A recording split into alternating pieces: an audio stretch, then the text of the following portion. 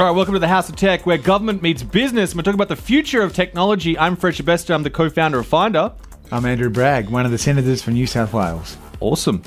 We've got a lot happening right now. We're just going to talk about some interesting topics. The Ukraine right now just raised $22 million in crypto, $13 million of Bitcoin. Do you think this is a new way for governments to raise money? Well, I think it calls into question the effectiveness of sanctions over the long term.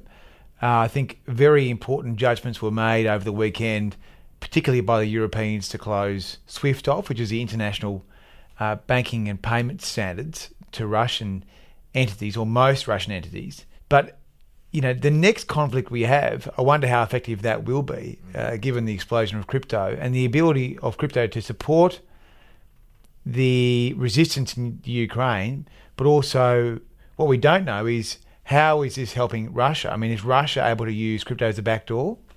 It's true. Yeah, it's hard to tell. You can track addresses. It is, you know, there is sort of that disclosure and things like that. And on this, do you think the Australian government would raise money, or a party? Well, the Australian government has donated money directly, cash money. I mean, old-fashioned money. Old-fashioned. We've also purchased lethal weapons, and obviously we have supported the other sanctions.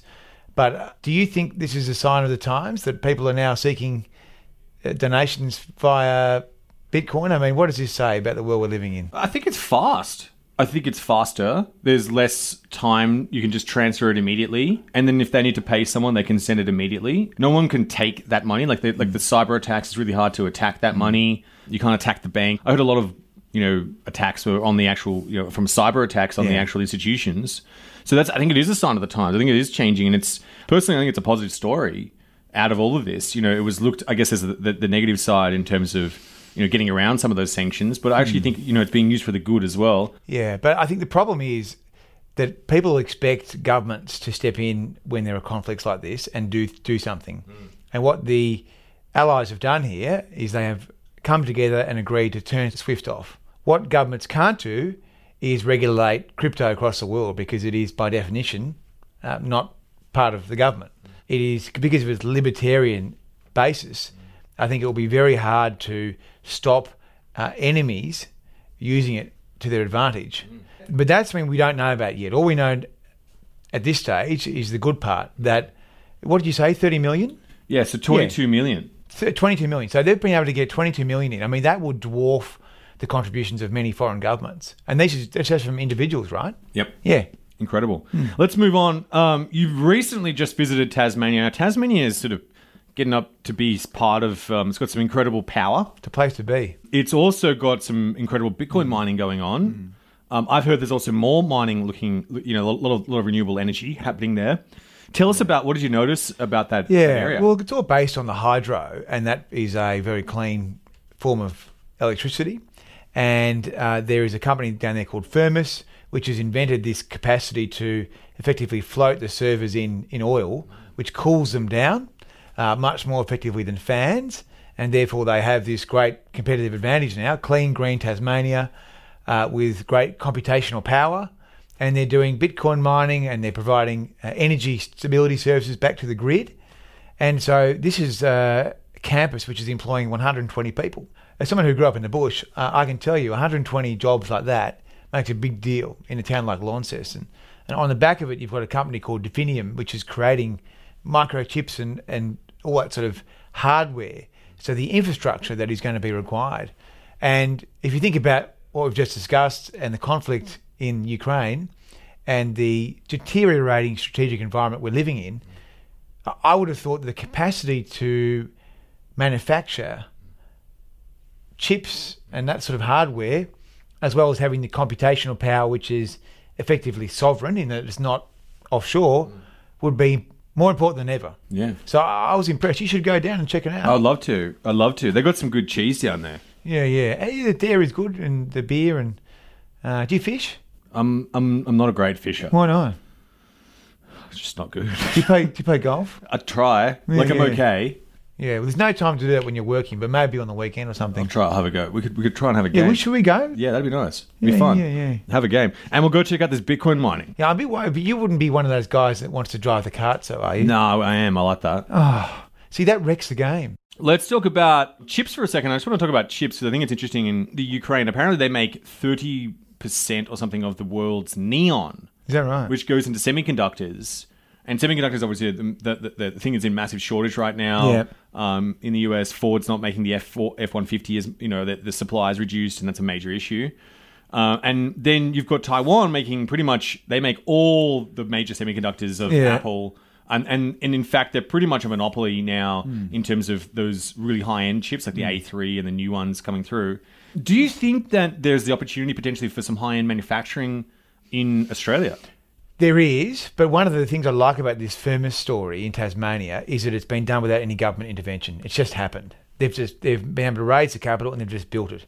So I'm always wary of massive government intervention.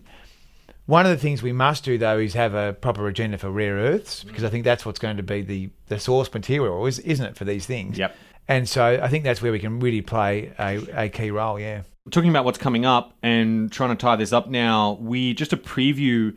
We're going to got some really interesting guests coming on in the podcast. So, guys, do subscribe and do join us here at the House of Tech. Follow us on the socials as well. I want to ask you something before we do that, though. Yeah. So, have you seen that the Europeans have asked the big tech companies, the social media companies, to switch off their Russian advertising and all that sort of stuff, and they've agreed? Do you think that that's something that we should be doing here? Obviously, you can ask companies what they, can and cannot do. It's up to them, obviously, at the end of the day, and their choice. Yeah. I guess if it's used for nefarious reasons, and particularly in messaging, I think that you can really manipulate and create, fake groups and fake ads, and there's a lot of that kind of stuff. I do think that's an issue. Okay. It's not easy to solve. I think there are entire companies in Russia and in other countries that essentially are manufacturing posts and then creating accounts and fake, basically creating stories and input around things. So I do think that is an issue. How you stop that, I'm not sure. I think it's maybe just, maybe there's a conversation in it. I think we should ask them first. Because if we're putting sanctions on this country, we don't want to see their posts appear on our domestic social media if they are state-funded or they are funded by associates of the state. And so I agree that the first thing for a government to do is to ask a big tech giant to say, look, please stop doing this, just as we did with the media bargaining code. Yeah. And if that doesn't work, then you consider further direct policy actions. That's totally fair. Yeah. I think it's one of those ones, isn't it? Now, one more thing. We've got an NFT. Yep. I think everyone should know about it. Is it good? It's great. Yeah. It's photos of us. Really? Well, it must be very, very beautiful, I imagine. I hope so. Man. We could do better. Well, we're trying. We're supporting a foundation. Tell us about the foundation we're supporting. Well, we're supporting the First Nations Foundation.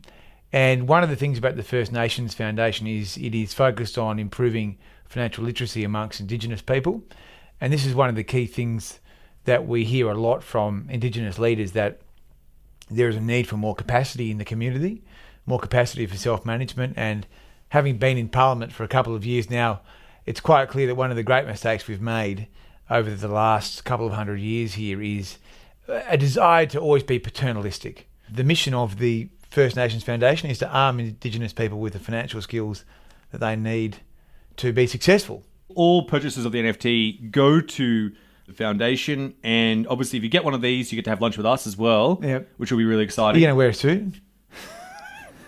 Not this time. Okay. That's not really in my brand. I know, but it could be fun. It'd be weird to see. Maybe you can wear my getup and we'll... How good would that be? Would you wash it first? No. Oh. All right. All right, for more information, head on over to finder.com.au/podcast. Where you can check out the show notes, links, NFTs, pictures of Andrew in a suit. I'm going to wear the Finder outfit, Finder outfit. Risky. High return. Well, maybe. We'll see you then.